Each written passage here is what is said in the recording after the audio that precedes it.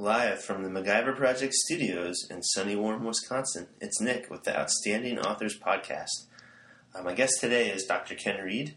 Dr. Reed is the Sports Policy Director of the League of Fans, which is a sports think tank founded by Ralph Nader. He's also the author of the book, How We Can Save Sports, A Game Plan. I recently read the book, and I'm looking forward to discussing it today with him. One thing that he says up front in his book is to not mistake his critiques of different issues as his being anti-sport. In fact, it's quite the opposite. He loves sports and wants to improve them and make them better. And I feel the same way. I've always been a big sports fan, both playing and watching. In fact, a lot of my brain cells are wasted on random and useless pieces of sports trivia knowledge. I just can't help it. So with that, let's give Ken a call. Ken Reed. Hey, Ken. This is Nick. Hey, thanks for doing that. Yeah, not a problem. Is this still a good time for you? Sure. Cool. Well, yeah, thanks a lot for talking to me today. I recently did a podcast with Steve Scrovan. I've been listening to his Ralph Nader podcast, and I heard you interviewed on one of the episodes, and I'm a big sports fan, and so I was interested to read your book, and I really enjoyed it. So glad to talk to you about it. Yeah, I thought it was really interesting and thought-provoking. I guess my first question for you is I'm interested to know a little bit more about your sporting life. Like, what sports did you play when you were younger, or maybe you still play, and what sports do you like to watch? Are there any particular teams that you root for? Well, I grew up, my dad was a coach in junior high level, and so I started playing sports when I was about 5.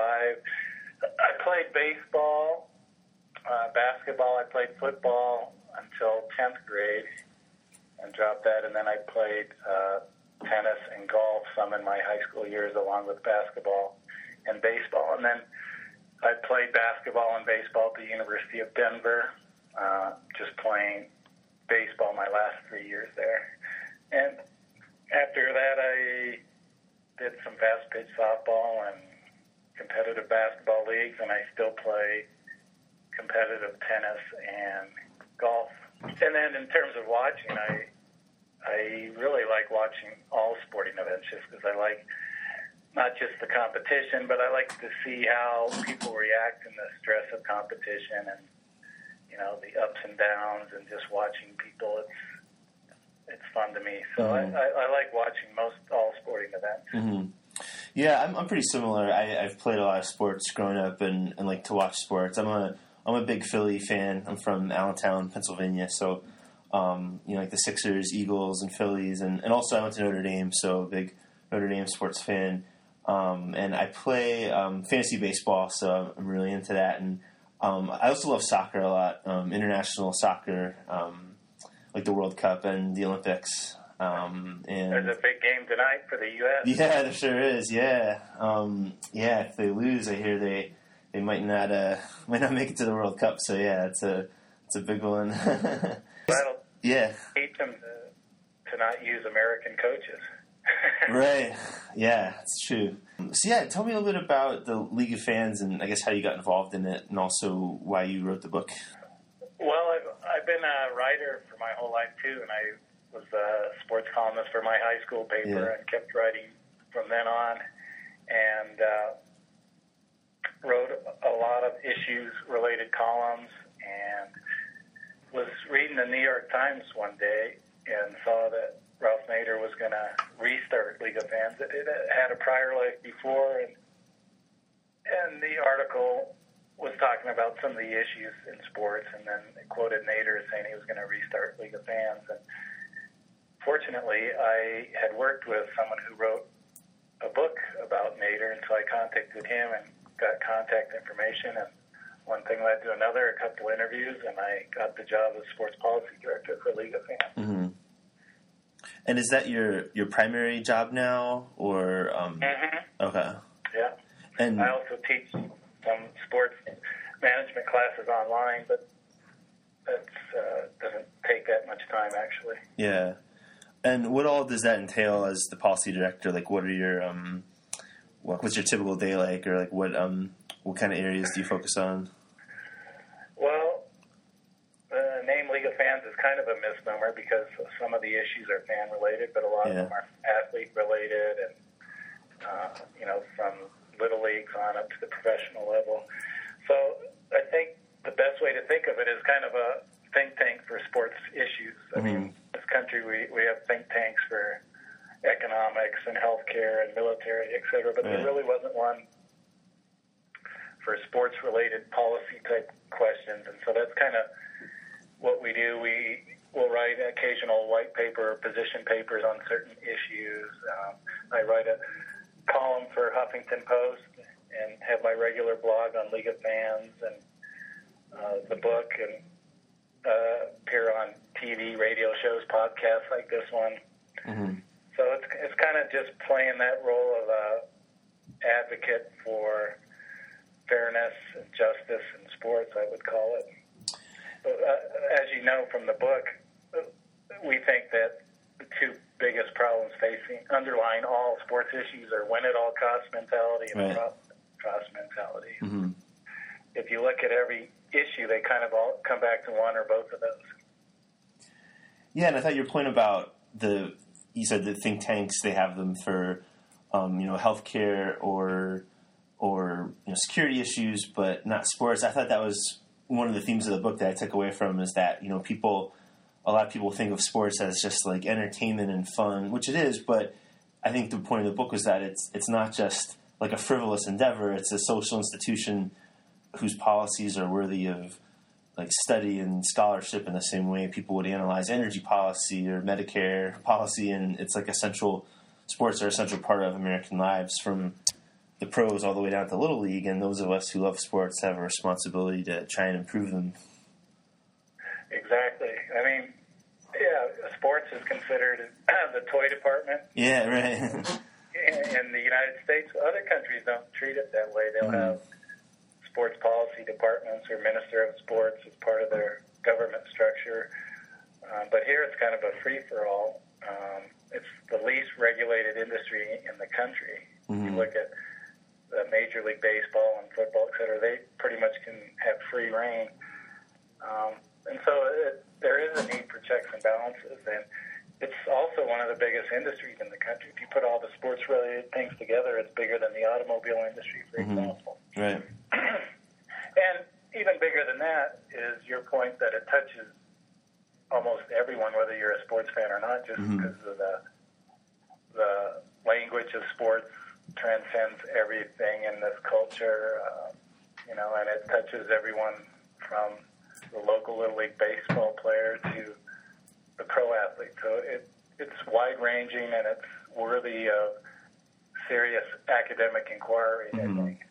Yeah, and, I think even people who are not sports fans at all, they're still paying money in their cable bill for ESPN, whether they like it or not, or being taxed for stadiums. Actually, that was one of the first things I was going to ask about. I mean, there's so many different issues we could talk about, but I'll just pick a few from the book. And one of the ones that I thought of that was relevant to me now, because I live in Wisconsin now, and I thought you're writing about the stadium deals was really interesting. Because Governor Scott Walker last year cut $250 million from the UW budget.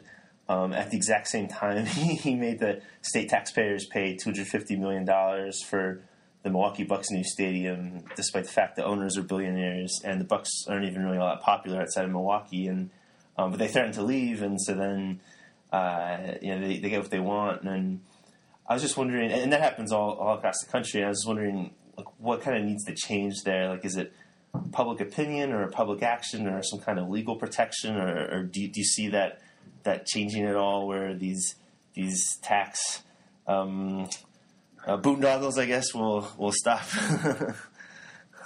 Yeah, it's crazy in terms of priorities. That taxpayers are building cathedrals for very wealthy sports owners that could easily afford to do it themselves. So it's wrong on the surface. The problem is, like I said before, they're unregulated monopolies, and so they can hold cities hostage to get either a better stadium arena in their own city or to move to another city and get a. So one of the issues that are potential solutions I threw out in the book was the community ownership model, kind of like the Green Bay Packers, yeah. In Wisconsin, where the team is basically owned by the fans who are shareholders, and so there's no way they're going to be leaving Wisconsin or Green Bay anytime soon. Right. And so there's that option. There's spin-offs on that option where a city would have right of first refusal if the team is to be sold and moved, that they would have a certain period of time to match an offer, or either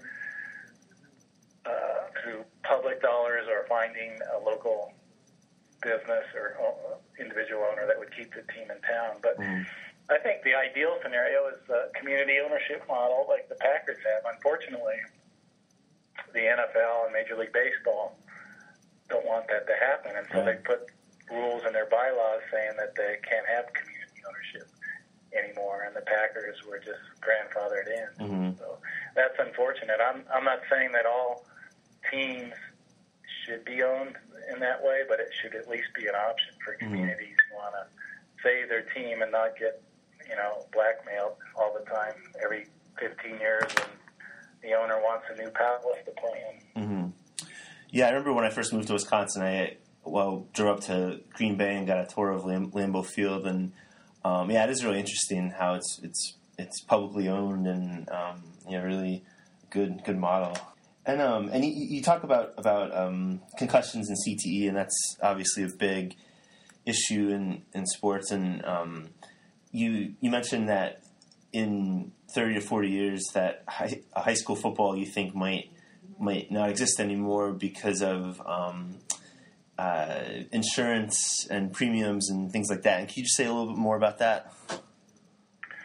How you see it developing? First of all, we think concussions are the number one sports issue today and will be for the next decade. And we're just kind of on as much publicity as it's gotten, including a major movie called Concussion, that we're just on the tip of the iceberg, because the discussion so far has just been primarily around professional sports, hockey and football. But there's millions of kids playing football and youth hockey and even soccer, where girls soccer is second in concussions. It's going to be a huge issue. The more we learn about traumatic brain injuries, the bigger issue it's going to become.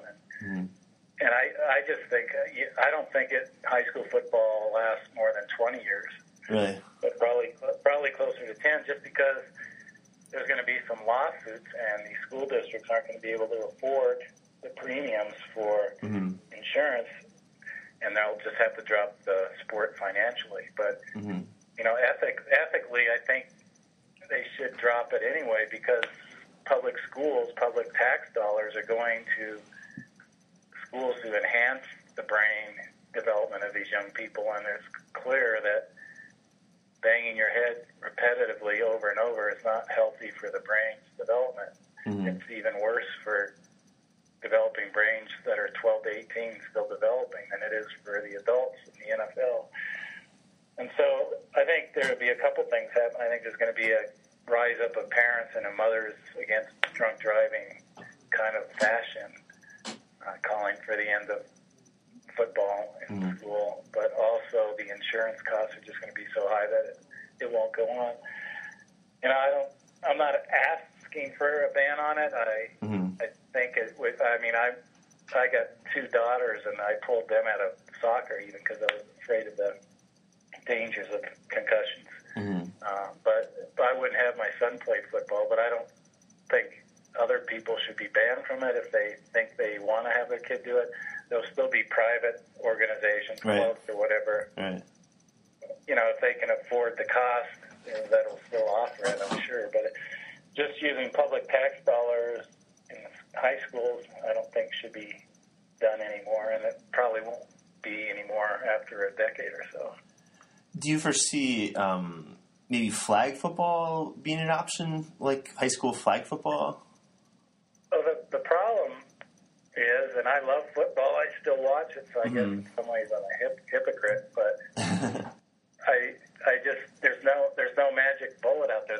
For a while, people thought there'd be a helmet that would be developed that would stop it. But the problem is with concussions, it's like Jell-O inside a bowl, and when you get contact, the Jell-O just sloshes against the side of the bowl. And that's what happens with the brain. It's fluid and just pounds against the side of the skull. Mm-hmm.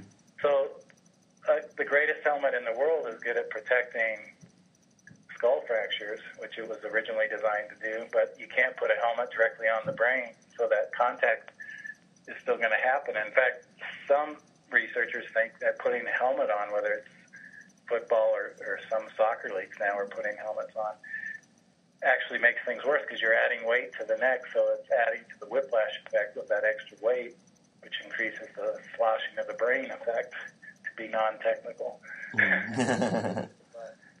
But yeah, it's a serious problem. Other sports, I mean, hockey, you can easily get rid of fighting and some of the cheap shots that go on and still have a game. But football, I don't know how you can change the rules enough to allow it to be anything like it is. And I'm sure there'll be things like flag football. Mm-hmm. But I don't know. It won't obviously have the appeal without the violence, but it'll be a lot healthier for our kids, that's for sure. Right. Yeah, and soccer's an interesting one because I played soccer all, from the time I was 5 till I was in high school, and I actually still play just recreationally, and actually have a 3-year-old son who is not quite ready to play yet, but at some point it'll be time to start thinking about that. And when it comes to headers, like I found that the time where my head really kind of like where I really felt it would be like on a, like if the goalie punted it, or if it was like a goal kick and I'm trying to win the ball like at midfield and the ball's coming up real high in the air. When you head it there, you can really feel it. Yeah, I appreciate it.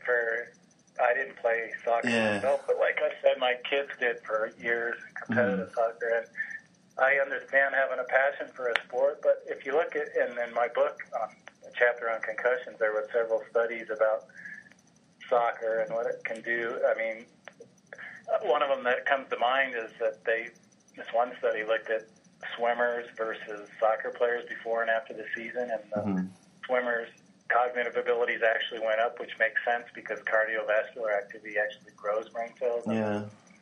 Cognitive abilities of the soccer players were actually down. And there's just more since that book was published in terms of the scary part isn't just concussions. And what we're going to see in the next 10 years is it's not just concussions, it's subconcussive impact that a lot of times players, whether it's football or soccer or hockey, don't even realize they've had a brain injury, but there is brain injury going on inside, and that the repetitiveness of something like headers, which most of the concussions in soccer don't actually come from headers, they come from collisions with other heads or falling down, but some of them do come with heading too, but it's just a long time repetitive impact. There was another study of some professional soccer players, males, in Europe, and some of the cognitive decline and disabilities they experienced after their careers were over. So it's a real problem. I think as much as purists of soccer are going to hate it, I think you can still play soccer, and soccer will thrive with, just taking balls off your chest. Right, yeah, definitely. Or, God forbid, even off your arms. Yeah. Soccer, I got nothing. I think it's a good game, especially for young kids with all the cardio running around. But once they start taking, some of those balls can go up to 40, 50 miles an hour on corner kicks. That's when it becomes dangerous. So if there's a way, unlike football, I think you can modify soccer rules so the sport will survive pretty much intact. Yeah, and your point about collisions, I actually remember I had to go to the hospital and get stitches when in the middle of a soccer game I went up for a header and I bumped heads with somebody and got a big gash over my eye. So yeah, it's definitely another source of head-related trauma. Do you know what the status is of, like, youth soccer as far as, like, are there initiatives to stop heading for young kids? Or I imagine coaches would probably be more aware of it. Some leagues, and heading under 14, some under 12. So, yeah, there is that movement to at least delay when heading becomes part of the game. Mm-hmm. And even with football, I mean, the Ivy League just a few months ago came out for football that the Ivy League football teams won't be allowed to tackle during the season, during the league, right? To save some of the repetitive bashing of the heads, you know. And it, besides being good for the brain, it'll help because there will be fewer injuries. There was a coach at St. John's, Minnesota, Division III school named John Gagliardi, I touch on in the book, and he's actually the winningest coach of all time at all levels, but he never had tackling during practice, and they won multiple national championships. Mm-hmm. So it doesn't mean that you can't be competitive by doing that. And so I think as long as there's youth football and high school football, that those programs should adopt the Ivy League rules of no tackling during the week. Yeah, that would be one way to lessen the effects of head trauma. Yeah, and you mentioned hockey, and I'm not really a big hockey fan, and most of that is because I've never liked the fighting has always turned me off, and I think there's definitely a CTE component to it, but it seems even bigger than that to me. Like, it just seems like a really bad example to set for kids, and it just seems like really behind the times, and I feel like people who say that it's necessary to have it because then the players can police themselves and not have the star player getting attacked, but I think it's kind of a lame excuse because in college or the Olympics, it's banned but doesn't seem to cause any problems, and you just need the refs to call it tight and the penalties to be severe enough, and then you wouldn't have it. But I think it's like football. Some people like the violence, and it's hard to change something once it's started. Yeah, unfortunately, the NHL is like a Stone Age mentality. Yeah. Still allowing fighting. Like, you make a perfect point. Hockey and Olympic hockey, it's fun to watch. It's fast, right, and they don't have the fighting, and the game is still good. The police themselves thing is just crazy. I mean, why have officials out there? If you start calling the penalties and make them tougher penalties, they're not going to fight anymore. It's pretty simple.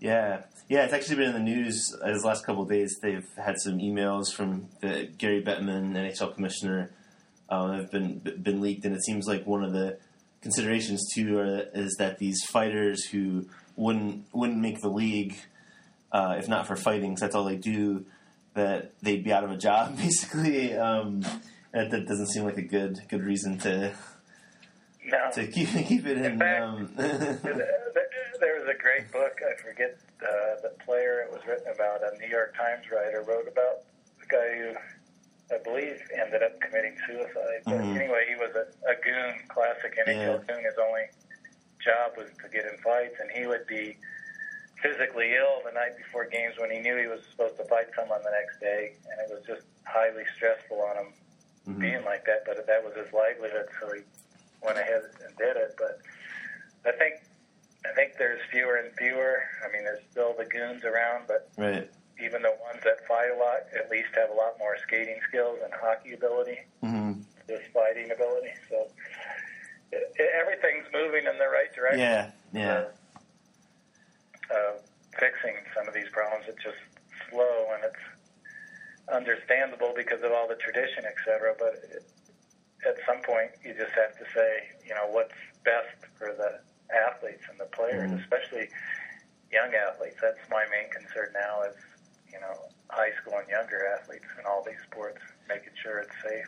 Yeah, and speaking of young athletes, I thought one of the things in your book that I kind of really made me think, or I hadn't really thought of before, was you're talking about the lack of sports options, kind of like for high school people that are not varsity, and I hadn't really thought of it like that, but it's true that really, like, once you get to high school, if you're not a varsity athlete, you don't really have many options. And like for me, I stopped playing soccer and basketball, both around high school, and part of that was because I was in a big high school, and it was like, it wasn't easy to make the team, especially basketball. But, there weren't really many options to just, keep playing soccer or basketball. And it sounds like in Europe, from what you said in the book, that there are almost like more, there's more of a structure for people to keep playing. And I thought that would be really,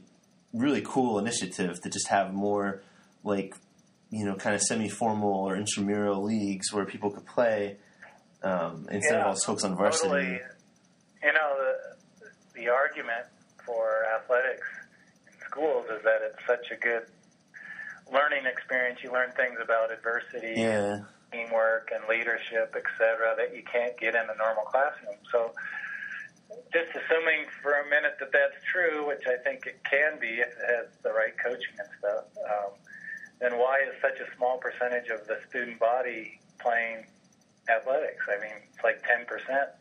A lot of schools play varsity athletics, and so 90% of them aren't getting the benefit of this great learning experience that everyone says sports are. I'm not for getting rid of varsity athletics, because it was a great experience for me, and so there's a lot of positives to it, but I think everyone who wants to play should be allowed to play, and intramurals used to be a big part of all middle school and high school programs, where anyone could play basketball or whatever the sport might be in intramurals in a more informal setting and play other students. And now those have gone the way of the dinosaur, intramurals in high schools and middle schools. And then in the club system here in the United States, it's all designed for elite athletes, the best of the best, because these clubs want to go and win trophies and win awards and get their kids college scholarships, which helps attract more parents to pay the big dollars for the club sports. And you touched on it, the European club system is so much different. Actually, over there, they don't even have varsity-type sports in schools. They have some intramural programs, but mostly if you want to play high-level competitive athletics, you go to the club, and those clubs have programs from 6 to 60. I mean, you join one of those big soccer clubs in Europe, you can start playing at the lowest level when you're 6 and still be playing when you're adult in your 50s, 60s even. And it's a lot different than the system that's set up here, where it's all directed towards elite athletes. The other thing that's also sad is physical education programs are dropping like flies. I mean, it used to be that you went to PE every day of the week, and now then it was like 3 days a week, then 2, then 1. Sometimes kids in schools now go a whole semester without a PE class. So at the same time, everyone's crying and moaning about childhood obesity epidemic in this country. Things like physical education are being dropped, so kids spend more time in the classroom, which is bad for 2 reasons. Not only is the kids less healthy, they're more obese and less fit overall, but it hurts their test scores. I mean, the reason a lot of these PE programs have been dropped is because the school superintendents on down say we got to have better science and math scores, so we need more classroom time. But the studies show that the fit kids actually perform better academically, and there's almost a direct correlation between level of fitness and how well they perform on these standardized academic tests in high schools. And so dropping PE in the name of getting better test scores is the exact opposite of what these schools should be doing. Yeah, that makes a lot of sense. And you talk about coaching a lot, too, and I actually have coached youth basketball on and off for the last 7 or 8 years, and it's a church league. It's 5th through 8th graders, but it is amazing how seriously some people take it. And my philosophy was always to try to build people up and not to be a dictator or try to be too controlling. But I think coaches at both the pro level and the youth level, I think, want to justify their existence, and so it becomes about them and their ego. And I like what you said about the type X and the type Y coach. And the type X coach is like the Bobby Knight school. And the type Y is the more like Brad Stevens from the Celtics. And like one thing that I find interesting about basketball coaching is I like to notice how coaches use their timeouts. Like if there's 10 seconds left and the team has the ball, I always like it when the team just goes, and because I feel like the defense is not set, and so there's more of a chance they're going to score. But I feel like most coaches will call timeout because they want to basically justify their place, and if the team loses, then people are going to think, what's the coach doing? But I notice coaches like Phil Jackson or Greg Popovich, who are established guys and who've won championships, they never call timeout. Like, they always just let their team go, and I think that's really interesting because they're secure, and they don't really care what people think. Yeah, I agree with you on a lot of your points there. I mean, the autocratic, authoritarian coach is just, I mean, the theory from the media and coaches is that you have to be a kick them in the butt coach to be successful. But as I pointed out in the book, there's just as many coaches like Dean Smith and even John Wooden, right, who never swore at their players and were positive, et cetera, had just as much success as the Bobby Knight types. And then in terms of, the control and egos, especially in college basketball, it seems like the egos of the coaches marching up and down the sideline are so huge, and they don't let the players play. I agree. I think the whole trend in coaching has to go towards a more positive approach in terms of not only teaching skills, but teaching the whole athlete and making them the best person they can possibly be on and off the court, character development, those types of things. And the old famous quote about Vince Lombardi with the Packers was, he treats us all the same, like dogs. And I don't think it has to be that way to have success, and that was my point in that. That chapter. And the same thing with, like I mentioned, with John Gagliardi, the all-time winningest college football coach. Right. Super positive, low control, let the players call the plays most of the time, things like that. He was secure in himself as a coach, and the idea was to put more faith in the players, right, and less in your own ego. Yeah, I thought that was awesome, actually. I remember I was actually going to just bring that up about how John Gagliardi let his players call the plays. And I've always thought if I was a football coach, even at a lower, like a high school level, I would want to try to empower my players to call their own plays and kind of,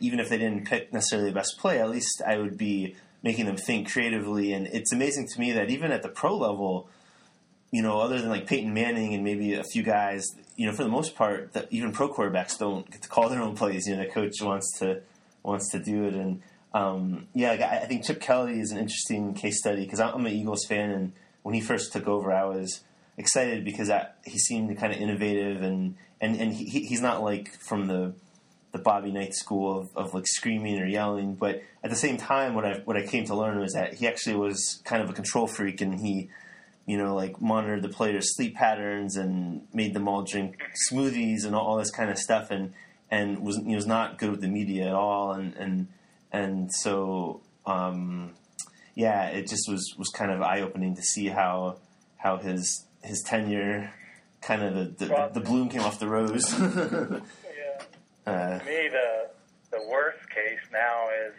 in baseball, high school and college baseball coaches. A lot of them they'll call every single pitch. Really? Oh, wow. The catcher looks over to the dugout after every pitch and signals on, which to me is way over the top in terms of controlling. Right. I mean, first of all, the catcher has the perfect feel and view for seeing what pitches work and how the batters are reacting to those pitches, etc. But beyond that, in high school level and below, it's supposed to be an educational experience. Right. Part of it is learning what works and what doesn't work. And, one of the saddest case studies of a pampered, over-controlled athlete was this guy named Chris Jackson, who became Mahmoud Abdul-Rauf. In the pros, he was a superstar at LSU, and then he didn't do so well in the pros. But he got to the Denver Nuggets, and the trainer gave him a prescription for something, and like 3 or 4 days later asked him, how's that prescription working out for you? And he said, I don't know. I haven't got it yet. When it comes down to it, they figured out he didn't know how to take a prescription to the pharmacy and get a prescription. Yeah. Because ever since he was a little kid, adults pampered him and did everything for him. So that kind of is a negative story in terms of what athletics should be doing in building independence and creative thought and independent thinking and all the whole rounded character development. Right. Yeah, and it's, I think there's a lot of parallels with, like, as far as coaching, like with parenting or teaching or just leadership in general, as far as like, I guess it's just like basic power and how does somebody exert their power? Are they a dictator where they and try to control everything, or do they let the whoever they're kind of watching over have some more freedom? And I mean, if you let your kid have more freedom, there are times where you're not necessarily going to get what you want, or if the stakes are high, you might need to kind of step in and take control. But if it's just relatively low stakes, like and you could kind of attribute that to what you're saying with like high school and college baseball should be more educational, and so in that sense the stakes are kind of not as high, and so maybe the coach could just let the players call the pitch, and if it didn't work out, then what's the big deal? And then use it as an educational opportunity. Yeah. Right. What were you thinking on this pitch, and why did you call it, and let them come to the conclusion. Yeah. Like you said, if you give them more freedom when they're younger, when the stakes are lower, then the bad decisions don't have as bad a consequences as when they go off to college and everything's been done for them, and then they're 20 and they make a serious decision that could endanger their life even. So that's one of the great quotes is, and I think it was John Wooden, but it might have been someone else before him, said sports don't build character, they reveal it. And sports, I think, can help build character if there's good leadership and coaching involved. But, you see, what was it last year, the high school football coach told 2 of his players to go head-on tackle the referee because he didn't like one of the calls. Right, yeah. Yep. So there's nothing inherent about sport that builds character unless the people in charge make it a priority. Right. And with college sports, one of the points that you made, which I thought was interesting, was that the linking of education or of college education to sports, way back a long time ago, was kind of like the big mistake, and one that we're not really practically going to be able to reverse. But I hadn't really thought of that. But it is true that it seems like in Europe they don't really have that same linkage from school. Like you mentioned, the club structure. And one of my favorite quotes was, I think it was from somebody else in the book, and it said that universities are ill-equipped to run a $6 billion entertainment business. And I thought, it really makes a lot of sense. You have these college presidents who are not necessarily trained in what college sports has become, which is like massive entertainment. Right. Yeah. Ideally, I think if you're going to have intercollegiate athletics, it would be the Division III model, where they're actually students there that choose the school to go to school there and then decide to play sports. There's no athletic scholarships. And there's no 90,000-seat stadiums and 20,000-seat basketball arenas. It's just gotten so crazy because of the TV rights deals that it's, and I love college sports. I like the idea of watching teams or your alma mater and thinking that they're real students for that school playing. And some of them still are. They're the ones that can still be good students in real classes and put in 70 hours in their sport or whatever, or have to be admired. But, I mean, when schools are playing basketball games starting at 8:30 at night on Wednesday night, how is that possibly in the best interest of student athletes? Mm-hmm. Yeah, or football games on Thursday night. A lot of Thursday night football now. Right. Yeah. Actually, every day of the week. I mean, the smaller conferences, ESPN, we need something on Tuesday, so they'll throw out a game on Tuesday or Wednesday. Yeah, the conference realignment has just gotten crazy. Like West Virginia now is in the Big 12, and so they play all the Texas and Oklahoma schools, and Texas A&M is in the SEC, so they play Florida. And, yeah, Big Ten Rutgers has Rutgers and Nebraska are in the same conference, and doesn't make any sense at all. Yeah, the Big 12 has 10 teams. Right. Yeah. Right. 14. Yeah. Yeah. Big Ten has 14 teams. What drives all those decisions? Money. Yeah. Money. Yeah. I mean, do you think it's good for the women's swimming team at West Virginia right. travel to Texas right. for a swimming meet right. and miss 3 days of school or whatever? Yeah, and not just once, but all the time. I mean, they got Texas, Texas Tech, Baylor, Oklahoma State. You know, they're making lots of trips. Well, look at how much money they're making. I mean, the argument is that these sports programs in college really aren't making that much money. I mean, it hardly passes the LAF test, or it doesn't pass the LAF test. Look at the NFL and how much money those owners are making with that, and they're paying salaries to all those players, big salaries. And Michigan, Notre Dame, those kind of football programs with 100,000 type seat stadiums, club seats, the big TV deals, and all they're paying the players is a seat in a classroom and some books and a couple meals.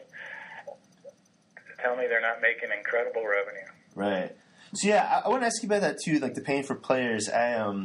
I kind of mixed feelings about it because I feel like it's not fair that these kids are getting exploited in a way to get the universities all this money. But on the other hand, I wonder if we give them too much money, like what that would do to youth sports, and if that would make it any crazier than it already is. As far as like now, all of a sudden, the high schools, like instead of just getting a scholarship, now you're getting paid. If like what that would do to high school athletics. So like, what's your best solution for how to solve that? Well, I'm not sure what you mean by how paying players in college would affect high school athletics. What is your point there? I guess the point is that like it would make it like just like much more almost like serious and cutthroat than it already is. And like if it would make like AAU teams or high school football, if like it would make varsity athletics maybe even more of a priority, or coaches even more nuts, because now instead of in college, because maybe now instead of like wanting their kid to get a scholarship, now it's getting a scholarship plus lots of money. But I suppose that whether it's in college or in like Major League Baseball, I suppose they're just going to get paid anyway, so maybe it wouldn't make that much of a difference. Yeah, baseball players sign right out of high school. Yeah, exactly. Yeah. But anyway, back to your point about college, I think the best solution is, because it's very complicated, because with Title IX, you pay someone on the women's tennis team the same as the star quarterback on the football team, or the men's swimming team for that matter. Doesn't matter what the gender is. How do you determine who gets paid what? And for Title IX, it has to be considered equal. So I think there's too much of a mess. Then you'd have to hire payroll and all kinds of things like that. I think the solution is what the Olympics did. The Olympics used to be, we're just for amateur athletes, and then they started to allow them to get endorsement contracts and things like that, and the Olympics didn't fall apart. In fact, they got more popular than ever. So I think if in college sports, if they just allowed athletes to make money on jersey sales or signing calendars or making calendars or whatever their fame can do for them, right. It's just like, to me, it's very similar to kids going to college on a music scholarship, and they're allowed to, on weekends, go down to the local lounge and do a music act and make a couple $100 that night playing. There's no rules against that. I just think if you don't worry about paying them, but you just allow them to make whatever people are willing to offer them. Say the local auto dealer wants you to come down and sign autographs for an hour. Is that the worst thing in the world? Right. Yeah, and that would take care of the issue of who gets paid the most. That way, the third string defensive tackle doesn't have to get paid as much as the quarterback. And it takes care of the Title IX problem because this is happening apart from the athletic department. I think it worked for the Olympics, and it could work for college sports too. And what was the point in the book? I'm trying to remember about the tax exempt status of universities, and I remember thinking that was interesting, like how they if they were to pay players, would they lose their status? Is that what it was? Yeah, because colleges, it makes it even a more of a great deal for college athletic departments because they operate under the umbrella of a non-profit institution, educational institution. So not only are they rolling in the dough, I mean, they operate as a non-profit in terms of tax issues. And so NCAA doesn't want to lose this amateur status and student-athlete idea because then it would be harder for them to argue that there's any logic for them to keep the nonprofit status. They're actually paying players. It would have to be kind of a subset of the university, like the cafeteria or something that's a for-profit entity on campus, but it's under the umbrella of the university, but it's just not part of the nonprofit.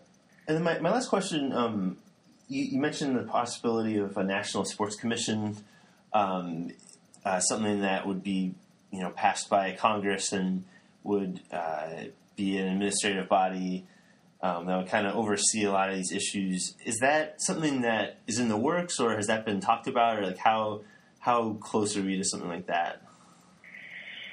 Not very close in the United States. I mean, other countries have commissions like that, or Minister of Sport, or sports ethics organization for the country, whatever.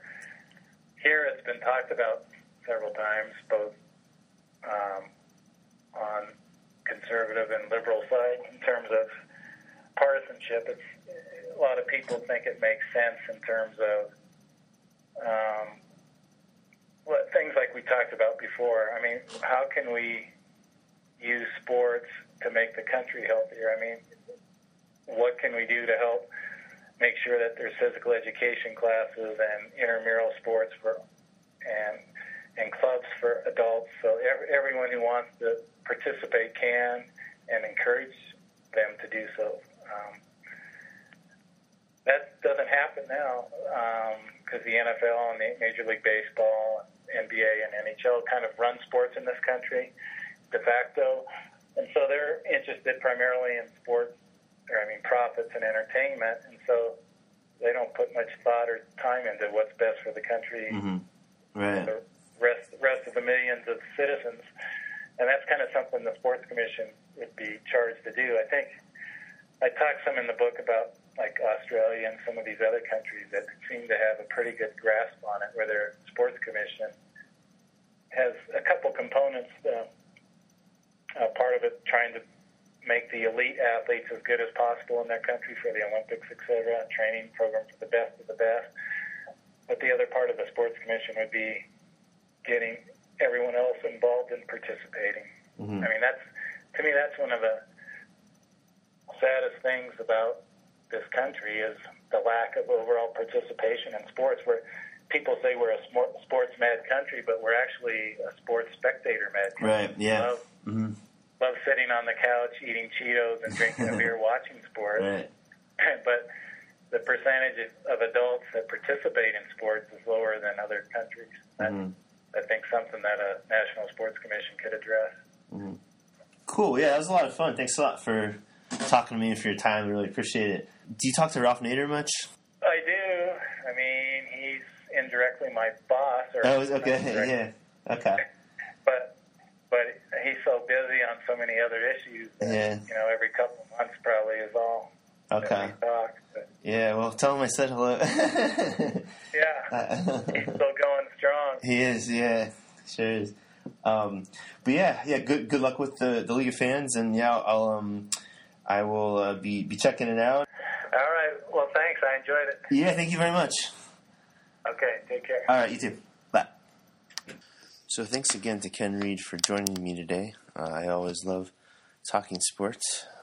It'll be interesting to see what happens with the future of high school football. It's so popular that it's hard to imagine it being gone in 10 to 20 years, but stranger things have happened. And once again, his book is How We Can Save Sports, A Game Plan, and his organization is League of Fans. If you have any questions or comments, feel free to email me at sweeto37@gmail.com. I'm on Twitter at Project MacGyver, and my blog is themacgyverproject.blogspot.com. You can also listen for me in my other podcast, which is called Olympic Legends. Thank you for listening.